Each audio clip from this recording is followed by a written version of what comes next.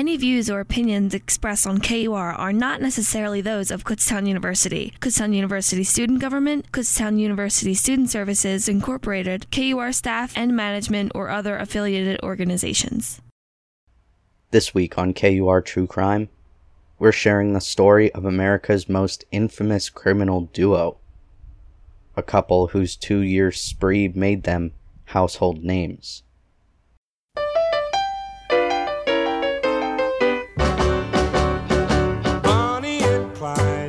Were pretty looking people, but I can tell you people, they were the devil's children. Bonnie and Clyde began their evil doing one lazy afternoon down Savannah way.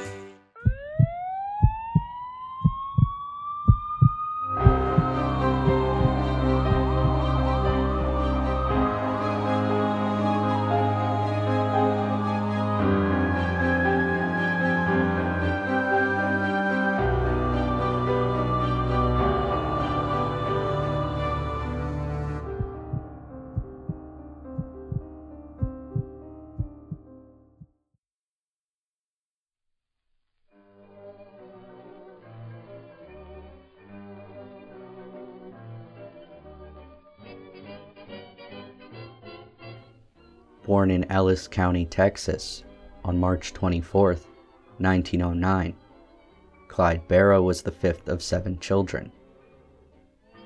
There's some debate over whether he was actually born in 1909 or if it was a year later, in 1910, as it's been noted in family records. His family lived in awful poverty. His parents, who were tenant farmers, weren't able to make enough money to pay off their debts. They were one of the families who, around the time Clyde turned 12, moved into a squatters' camp along the Trinity River in Dallas.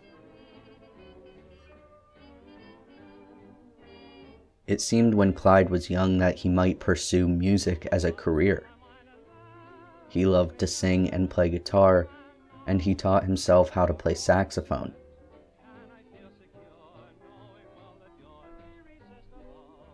Eventually, the family moved into a home in West Dallas after his father opened a gas station.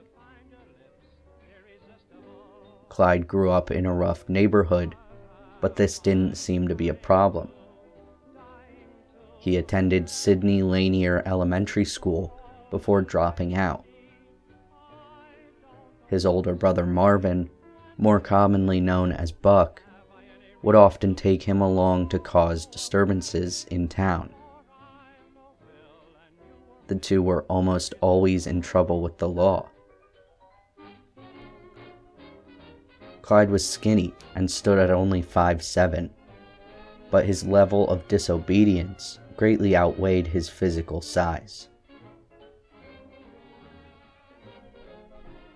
Once, when the brothers stole a car and drove it around town, they finally stopped at a shop, went inside, and robbed the place.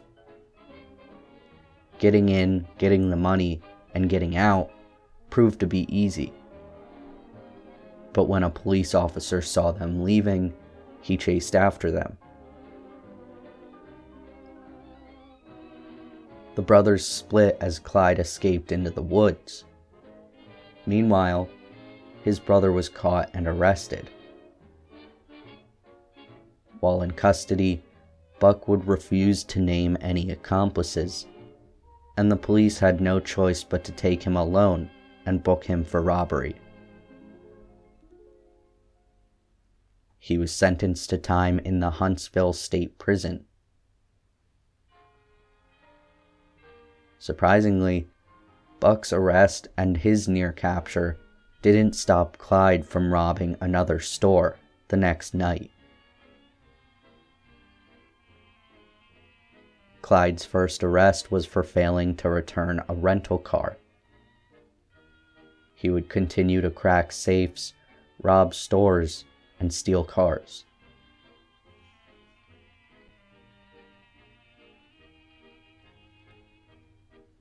Born on October 1st, 1910, In Rowena, Texas, Bonnie Parker was the second of 3 children. Bonnie's father died when she was 4 years old, and the rest of the family moved to Cement City, Texas, to live with her mother's family. Cement City was a poor industrial section of suburb that later became part of Dallas. Bonnie went to Eagle Ford School and Cement City High School. She was described as highly intelligent, and she found interests in acting and writing poetry. She loved performing in school pageants and talent shows where she would sing Broadway hits or her favorite country songs.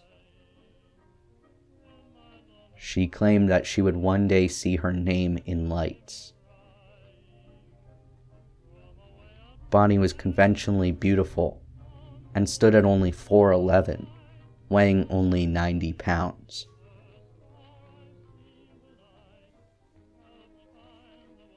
By the time she was 16, Bonnie was married to her high school sweetheart, Roy Thornton. She had dropped out of school around the time of their marriage. Neither of them were happy in this marriage, however, and Roy started spending more time out of the house. Shortly after they married, he was arrested for robbery and received 5 years in prison. The two would never cross paths again, even though they never filed for an official divorce.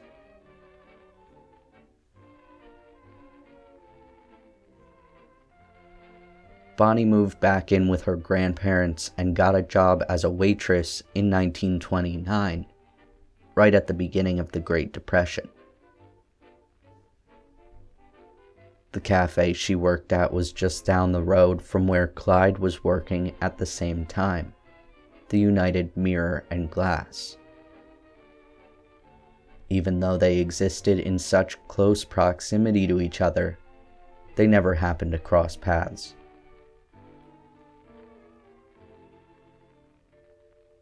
One night in 1930, Clyde returned home to see his sister. Bonnie, a friend of his sister, was at the house. The two met and spent the night talking, supposedly falling in love at first sight. Bonnie was 19 years old, and Clyde was 21. Police had started compiling information against Clyde around Christmas of the previous year. They arrested him in February, shortly after he and Bonnie had met. He had told Bonnie that the police were after him and he needed to leave town. While he was packing, police showed up at the door.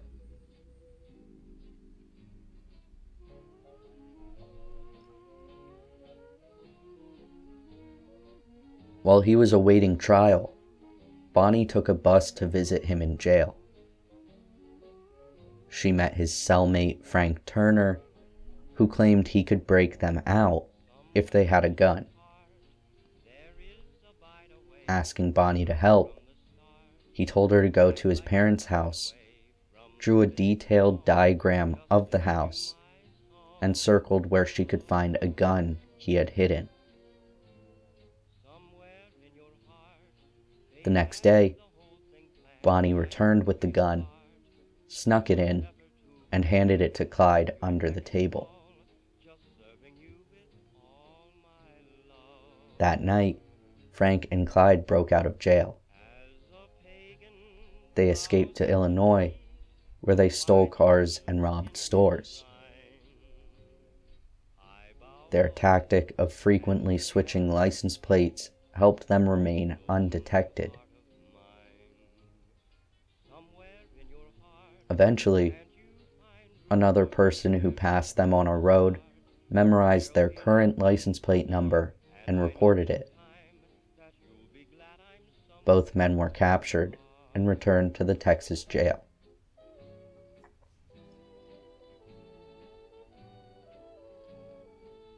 The court sentenced Clyde to 14 years of hard labor. He was sent to the Eastham Prison Farm in Lovelady, Texas, a prison known for its awful conditions. Prisoners regularly received harsh punishments. One of the people inflicting these punishments was the building tender, another convict who helped keep up the prison and ensured peace amongst inmates, and was therefore given more permission and leverage. This position was held by a man named Ed Crowder, who used his power to repeatedly assault Clyde. Eventually, Clyde snapped and murdered Crowder. Another inmate, Aubrey Scally, who was already sentenced to life, took the blame for the murder. Clyde would never receive any consequences.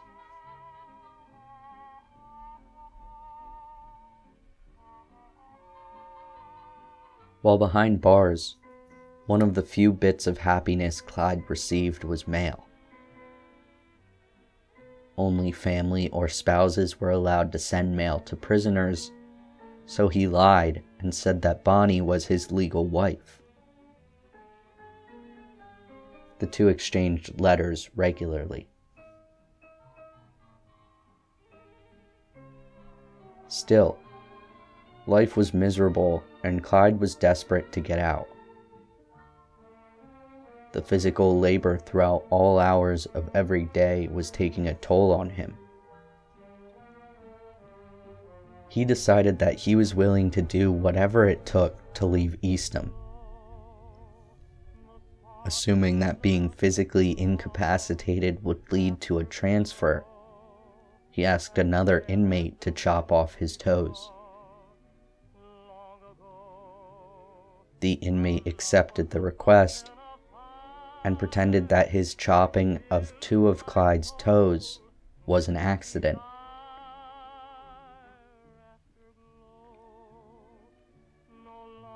Little did Clyde know, his mother had been petitioning in his favor. She managed to convince a judge in his case to give him parole in 2 years if he behaved well. Clyde was released shortly after, in February of 1932. Bonnie and Clyde continued seeing each other. Their love grew. But with the Great Depression ever present, jobs were scarce. Clyde worked for a time at a glass and mirror company in an attempt to become an upstanding citizen.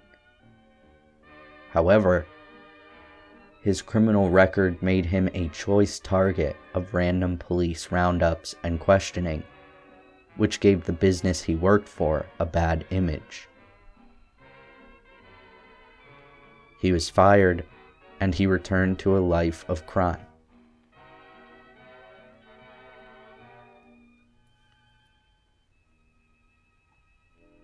Together, Bonnie and Clyde formed the Barrow Gang. They recruited Clyde's brother Buck and his wife Blanche, as well as his childhood friend Raymond Hamilton, and 2 other men, W.D. Jones and Henry Methvin.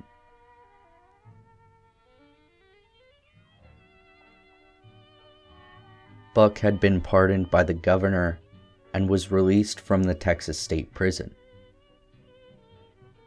The group's crime spree began in March of 1932, before Buck was released, when they broke into and robbed the Sims oil refinery in Dallas. Once Buck was pardoned, he brought Blanche along to create the official team. The Barrow Gang was ever evolving. it operated with different combinations of the members at different times.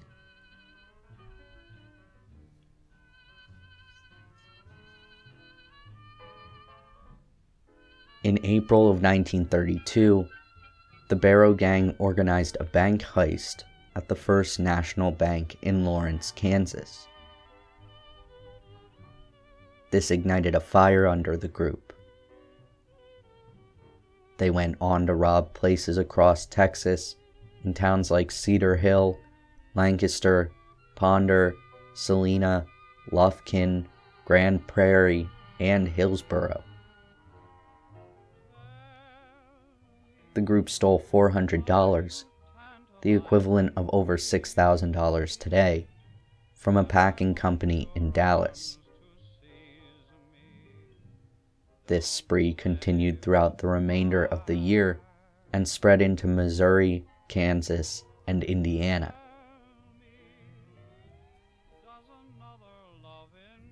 Continuing into 1933, they killed multiple police officers, including one in Dallas. They would later kill 2 highway patrolmen and even killed Mayor Joseph Crowson of Huntsville.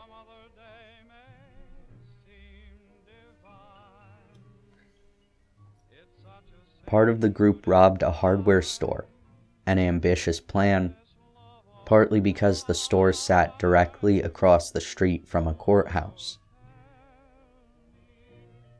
Bonnie was practically shaking with excitement for her first real robbery. When the store's alarm went off, however, Clyde sent her out of the store and ordered her to catch a ride back to Dallas. Clyde and Ray Hamilton moved on to a nearby grocery store after determining that the amount they had already stolen wasn't enough. They held up the store at gunpoint and forced the owner to open the safe. In the middle of the chaos, a gun was fired, although it's unspecified whose gun it was, and the store owner was killed. Clyde and Hamilton took the money and ran.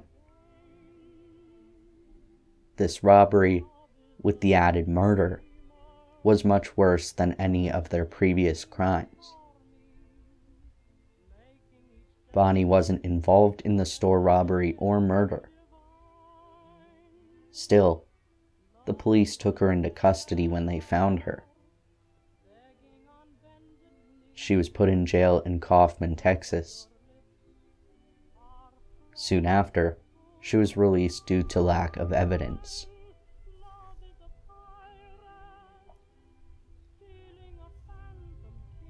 The wife of the grocery store owner was able to identify Clyde and Ray Hamilton to police.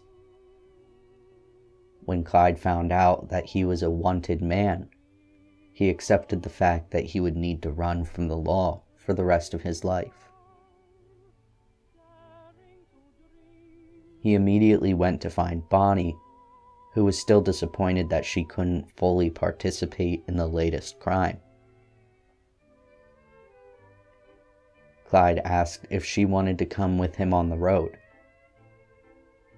He offered her the option, since he didn't want her to be tied to him and implicated in his crimes. Clyde had vowed that he would never return to prison. He would do anything to remain free.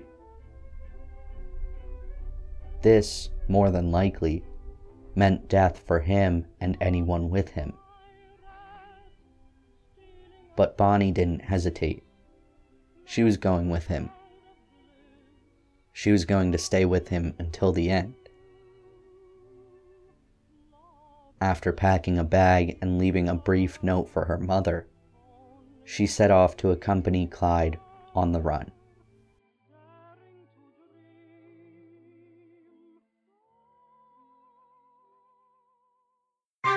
Programming on KUR provided in part by the students of Kutztown University Radio. Checking campus headlines, Kutztown University alumni Mackenzie Brown of the class of 2019 competed in January at her first USA Olympic trials for long track speed skating. Brown has been skating on ice for only 3 seasons, but has an extensive and successful history with competitive inline speed skating. A Coopersburg, Pennsylvania native, Brown now lives in Salt Lake City, Utah. She competed in the 500-meter and 1,000-meter events during the week of January 3rd. The trials were held in Milwaukee, Wisconsin, where Brown placed 6th in the 500-meter and 8th in the 1,000-meter. Qualifying for the Olympic team is not an easy feat. For each of the women's events, there are 2 spots available. Individuals must place in the top 2 to be selected for the team. Those spots are decided over the course of the season through the World Cups based on how USA performed at the combined 4 events. Brown's goal is to make the 2026 Olympic team. That's awesome, and we wish her the best. We check news hourly on KUR.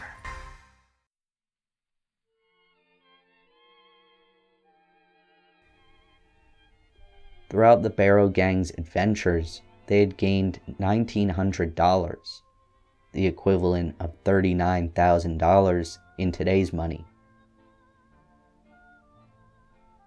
Bonnie and Clyde continued their participation in regular robberies with the group while on the run. Both Bonnie's association with Clyde and her involvement in various crimes placed the same wanted tag on her as her partner. Despite her public image as a dangerous criminal, Bonnie rarely even handled weapons. There's no evidence that she ever shot anyone, other than the one time she allegedly shot herself in the foot. While passing through Springfield, Oklahoma, the group came across a community dance and decided to join in.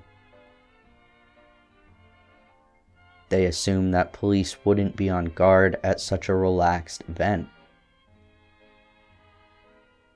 Because prohibition was still in effect, this assumption was incorrect.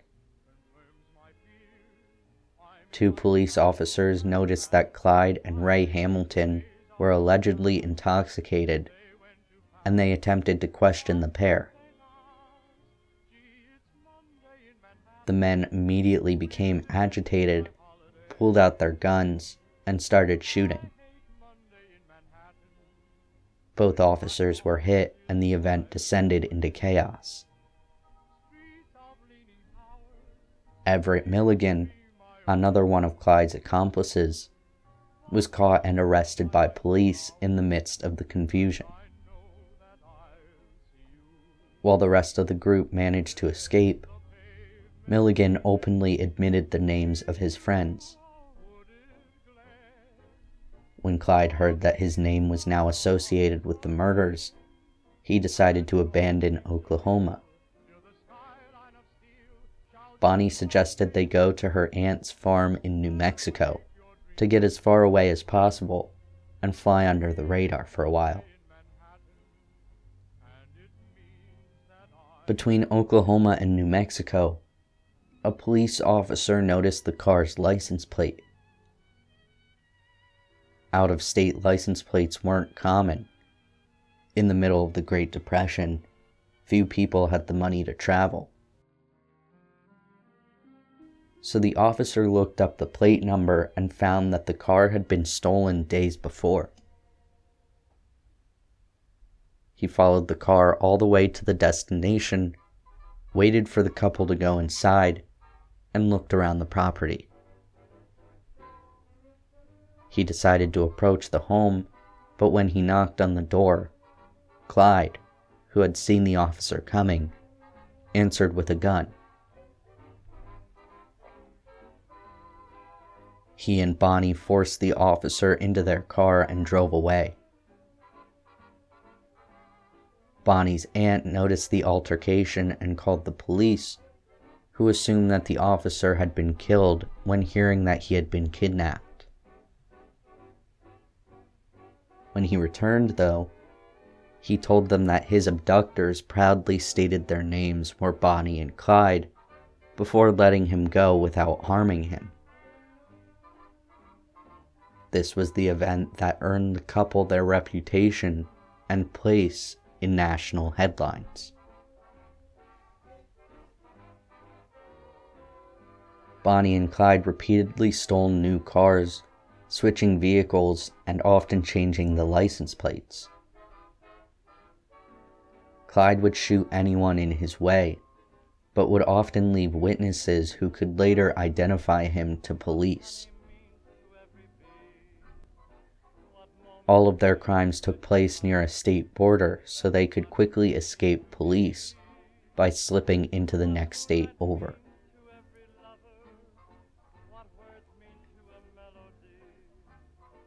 The Barrow Gang entered a bank in Missouri, but a security guard immediately realized that they were planning a robbery. When the guard started shooting, the gang had to dodge the bullets, only making out with $80. At their next bank robbery, they entered with guns blazing, but then found out that the bank had no money for them to steal.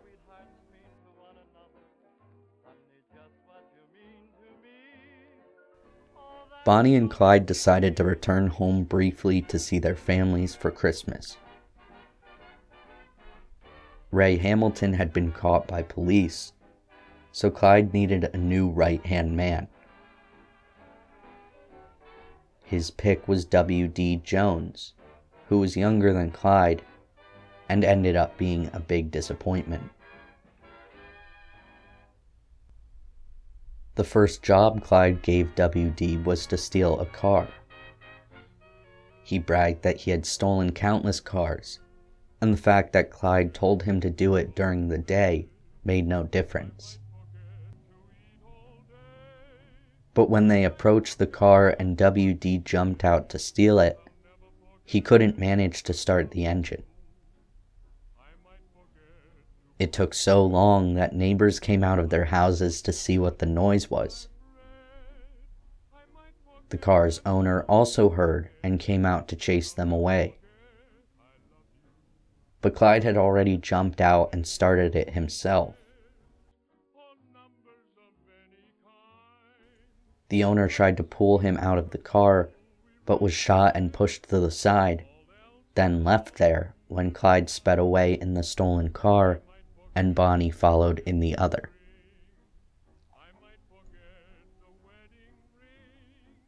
With their crimes piling up, Bonnie and Clyde knew they wouldn't be able to go home for a long time. Police were doubling their efforts to catch the couple, but they were being protected by people who understood and even agreed with what they were doing. Many had lost everything to the Great Depression. Bonnie and Clyde were just an example of people who were willing to fight back against the government that didn't seem willing to do anything about the economic crisis. Across the country, the couple became media sensations. Clyde was painted as a gangster and Bonnie his love-struck partner in crime. Pictures of the two were published for millions to see. Newspapers described them in provocative ways, referring to Clyde as a notorious Texas bad man and murderer, and Bonnie as his cigar-smoking, quick-shooting woman accomplice.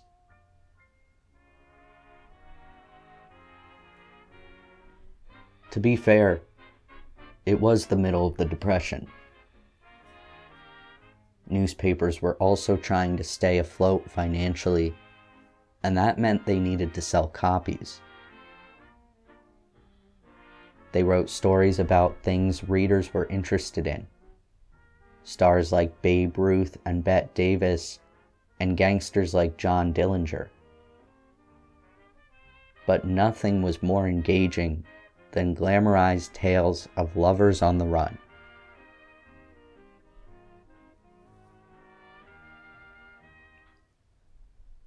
With growing pressure being placed on police to capture the Barrow Gang, they cornered them. The group was forced to shoot their way out, killing another policeman, adding a fifth onto their list of murders.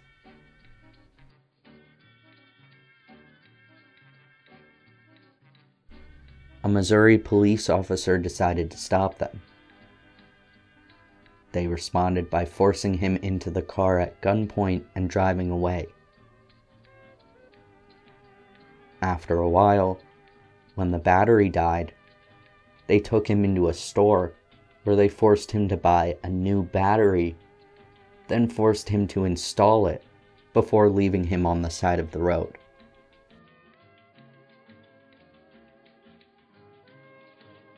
Clyde's brother Buck had been arrested and was in prison for a period of time.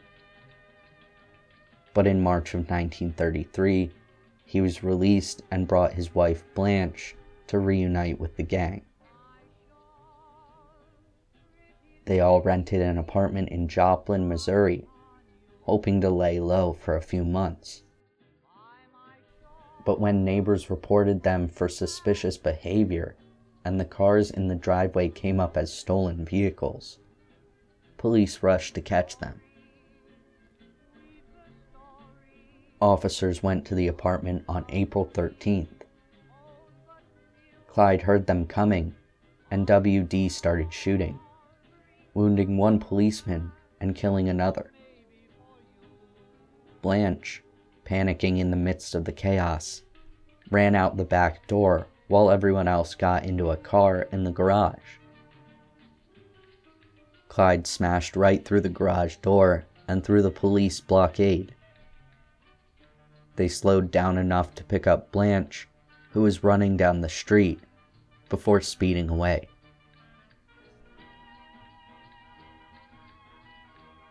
Before this, the police didn't know who Buck and Blanche were.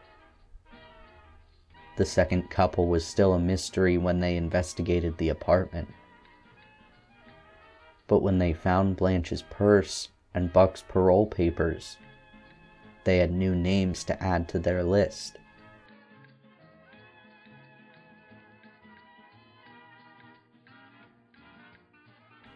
Along with identification for their new suspects, police found rolls of film containing multiple pictures of Bonnie and Clyde. These images were published in newspapers, increasing the couple's fame. Many have theorized that Bonnie purposely left these photos in hopes that they would be published. In most of the pictures, the two were posed very purposely. Knowing that Bonnie had dreams growing up of becoming a movie star makes this theory easier to believe.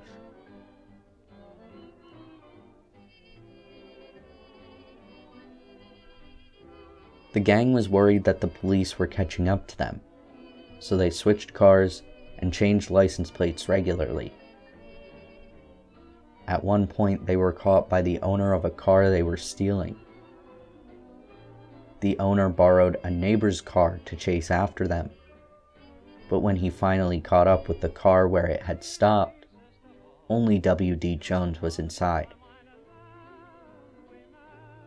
The rest of the gang arrived in a second car, almost like an ambush, and forced the person into their car. For the rest of the night, they drove around with the person trapped in the back seat. They were dropped off on the side of a road unharmed the following morning. The gang was kind enough to leave them with some money, but they kept the car.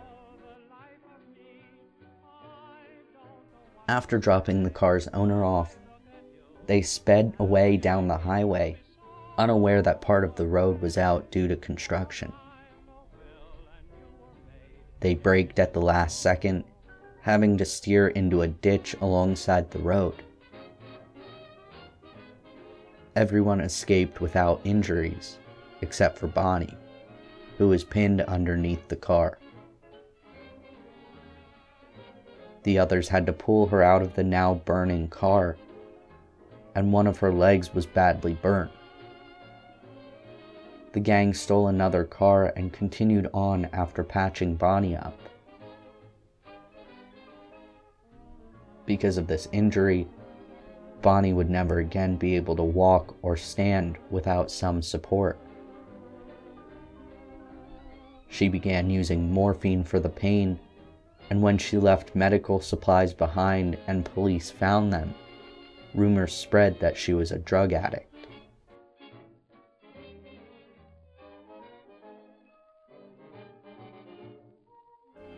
On July 18, 1933, the Barrow Gang arrived at a tourist camp in Missouri. They got keys to 2 cabins. When the worker saw them helping Bonnie inside and carrying guns with them, he alerted the police. Officers surrounded both cabins and banged on the door of one. Clyde immediately started shooting, and Buck was shot twice in the midst of the gunfire. One bullet hit Blanche in the arm as they helped Bonnie into a car in the garage. Buck was put in the back seat. WD shot out the door at an armored car blocking their way until it was forced to move. Clyde drove through the garage door, surprising the police so much that they forgot to shoot, allowing the car to drive through. They finally started firing once the car got past, and WD was hit once. The windows of the car shattered, and glass blinded Blanche when it hit her in the eyes.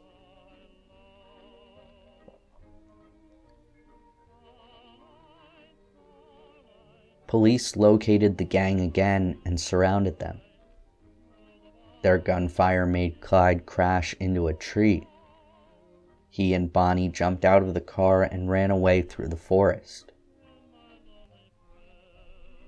When Buck and Blanche attempted to do the same thing, they were instead forced to lay down alongside the car to hide from the bullets. Police captured them, though Buck would die only days later from his gunshot wounds. Blanche was sentenced to 10 years in prison.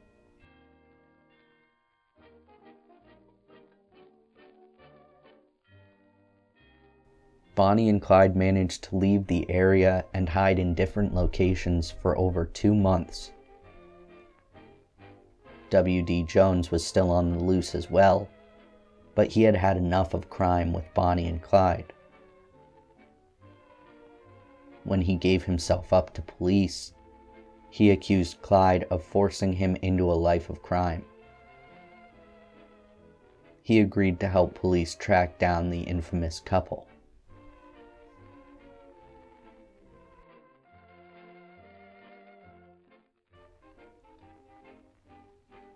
Investigators assume that Bonnie and Clyde may want to return home at some point, especially if there was an upcoming holiday or special event for the family. Bonnie was very close with her mother and insisted on seeing her every few months. Clyde often visited his mother and sister.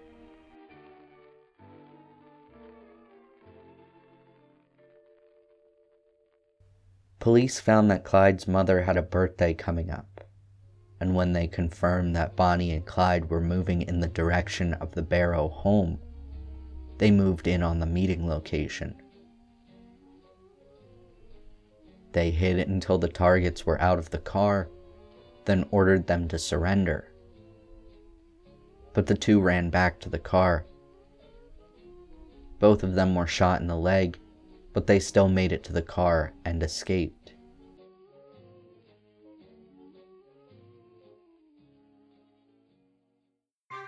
Programming on KUR provided in part by the students of Kutztown University Radio. From the KUR News Desk, I'm Mike Greggs. Dr. Thomas Hanford has been hired to serve as Kutztown University's new registrar. Hanford brings more than a decade of registrar experience to KU and will begin his appointment on Monday, July 18th. Hanford has substantial history in higher education, administration, employment, and has had a great deal of experience as an instructor. Spending more than 10 years at the Registrar's Office of Student Registration and Record Services in SUNY Cortland, serving as Associate Registrar, and Executive Director, he helped to redefine the office to be a more student-centric environment with a specific unit focused on student outreach, degree completion, and student mobility. As KU's Registrar, Hanford will serve as the university's chief student records official and will strategically manage registration for undergraduate and graduate students. Welcome, Dr. Hanford. In other news, Kutztown University awarded Richard Wells an honorary doctorate at the institution's 2022 spring commencement on Saturday, May 14th. Wells received a Doctor of Humane Letters. The degree was presented by University President Dr. Kenneth S. Hawkinson. And Kutztown University's Rock Ensemble 1 received the 2 2022 Downbeat Student Music Awards, and a singer in the ensemble, DeLacy Laura, has been named Best Singer in the Pop, Rock, and Blues category. These are the 7th, 8th, and 9th Downbeat Awards for the program, the first time the KU Ensemble has won 3 awards in a single year, and was also named the winner in each category. We check news hourly on KUR.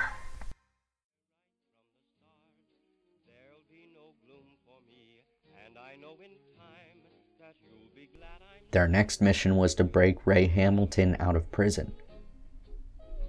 Clyde finally got a chance for revenge on the Eastham prison farm that had treated him so horribly. On January 16th, 1934, they freed Hamilton and his friend from prison, Henry Methvin.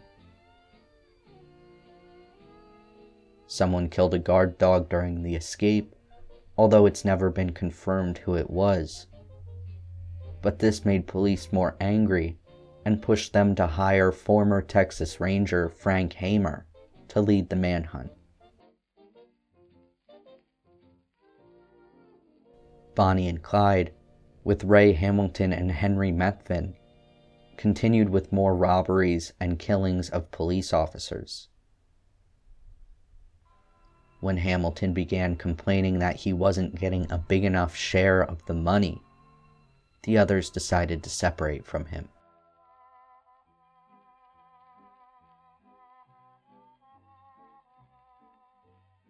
One night, Methvin was keeping watch while Bonnie and Clyde slept.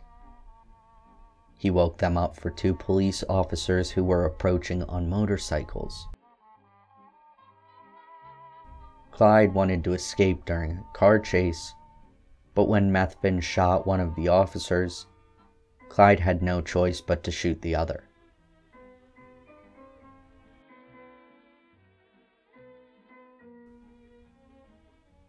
At this time, the FBI only had jurisdiction over the charge of stealing vehicles. Still, they worked tirelessly to track the couple. They published wanted notices and distributed fingerprints, photographs, descriptions, and criminal records of the 2 fugitives, as well as other information, to all police. Multiple warrants were issued for their arrest.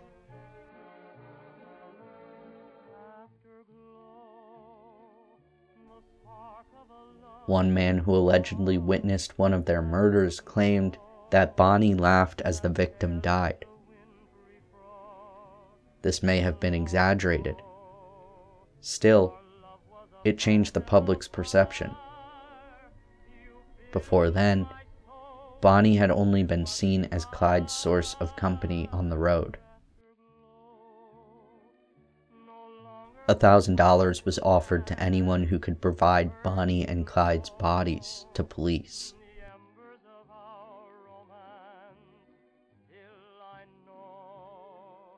Their spree continued. On May 6th, they managed to meet with Bonnie's mother. Bonnie gave her a poem she had written called The Ballad of Bonnie and Clyde.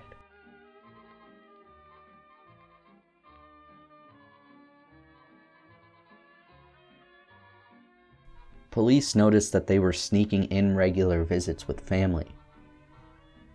When they learned of the connection with Henry Methvin and the Methvin family who lived in Louisiana, they were excited to find that Bonnie and Clyde had been seen driving a stolen car from New Orleans.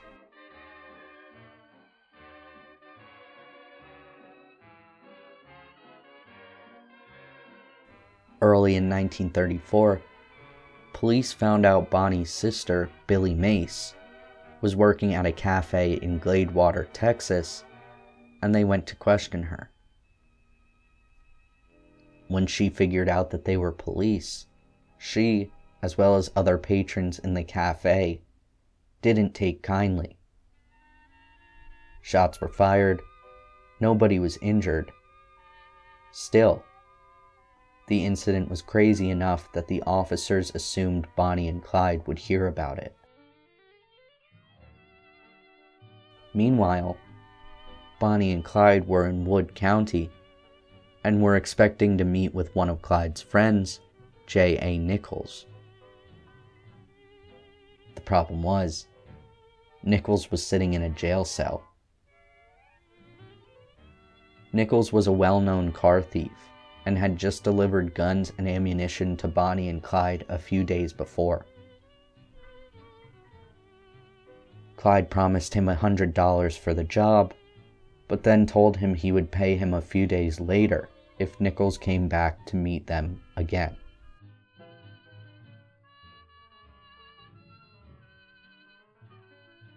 Angry that he hadn't been paid as promised, Nichols told police where they were planning to be. Officers went to the meeting location to wait, but the couple never showed up. They had apparently heard that Nichols was arrested and ran away to Louisiana.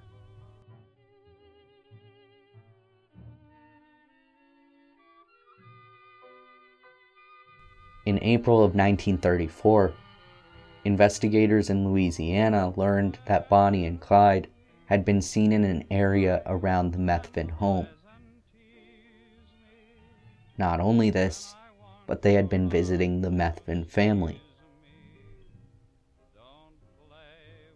They had found out that all of them were planning a party at a lake nearby on May 21st and would be back in the area a day or two later.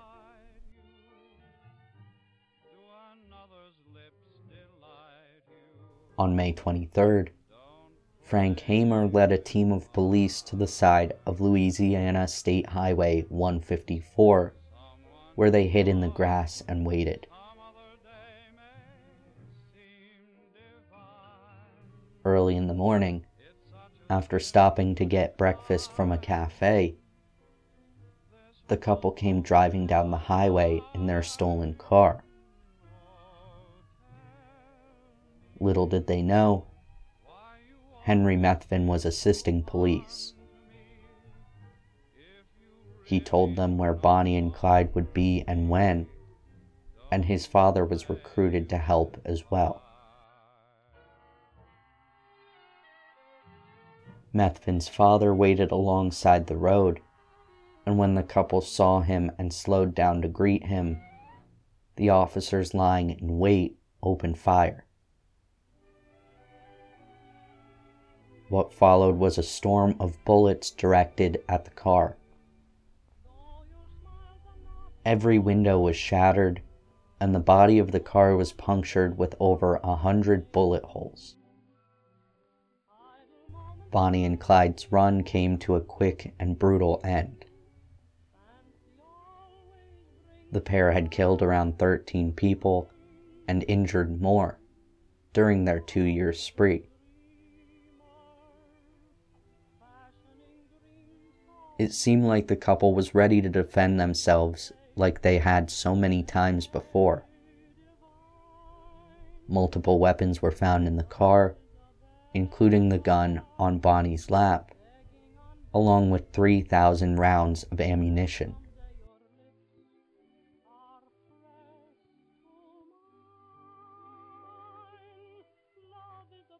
Gruesome images of their death were published in newspapers nationwide.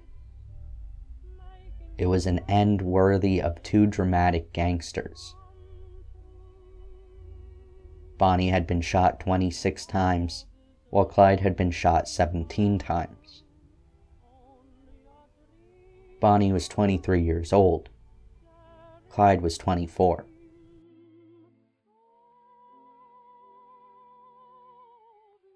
The death scene fell into chaos. Looters attempted to take souvenirs, including pieces of clothing or body parts. A massive crowd was surrounding the bodies by the time police returned to take the corpses.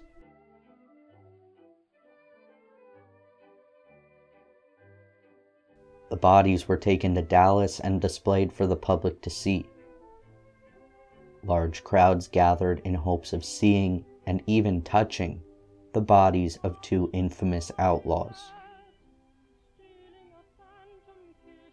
Some critics complained that the police didn't give a warning before opening fire. The officers responded by saying that they didn't want the two to have a chance to escape again or to fire back.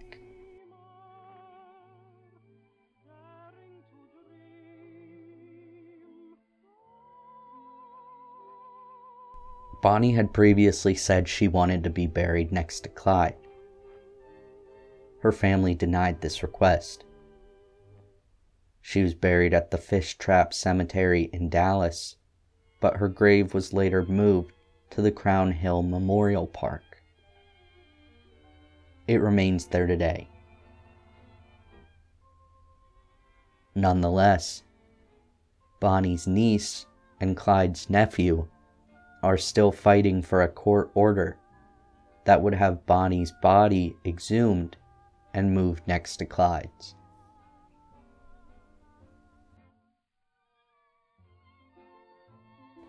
Today, Bonnie and Clyde are remembered as icons. Artifacts from their lives are kept in various museums, such as the Texas Prison Museum and Texas Ranger Hall of Fame, the Crime Museum, and even the Henry Ford Museum.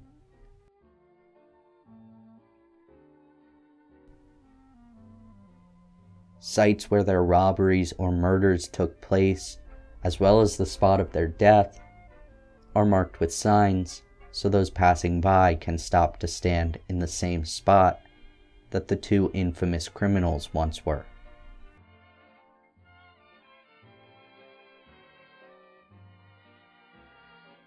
Even the bullet-ridden car that they met their end in, now labeled the Death Car, has become a piece of history. The car was given back to its original owner following a dispute over where it truly belonged. The owner then began renting out the car to a carnival owner, who later bought the vehicle and toured the country to show it off.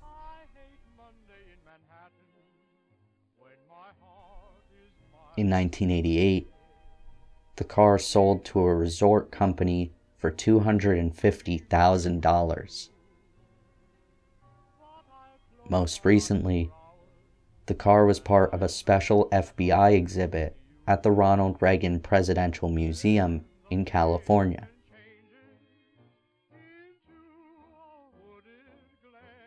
Movies and shows have been made to retell the story of the famous couple, including the 1967 film Bonnie and Clyde. The most recent portrayal comes from the Netflix movie The Highwaymen, which tells the story of two Texas Rangers who hunted down Bonnie and Clyde. After all these years, there's something oddly fascinating about the story that continues to draw in viewers.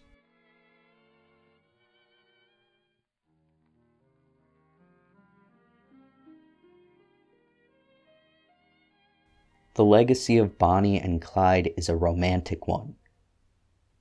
That of two lovers running from the law, of Clyde's driving skills, of Bonnie's poetry and beauty.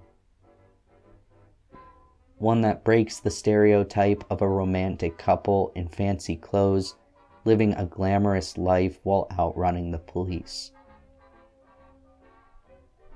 Bonnie and Clyde's story is one of sometimes incompetent and careless criminals who lived an uneasy life, who often botched robberies and narrowly escaped police. Bonnie and Clyde were a product of the Great Depression and have gone down in history as both rebels against an economic system that failed them and lovers who were dedicated to each other until the end.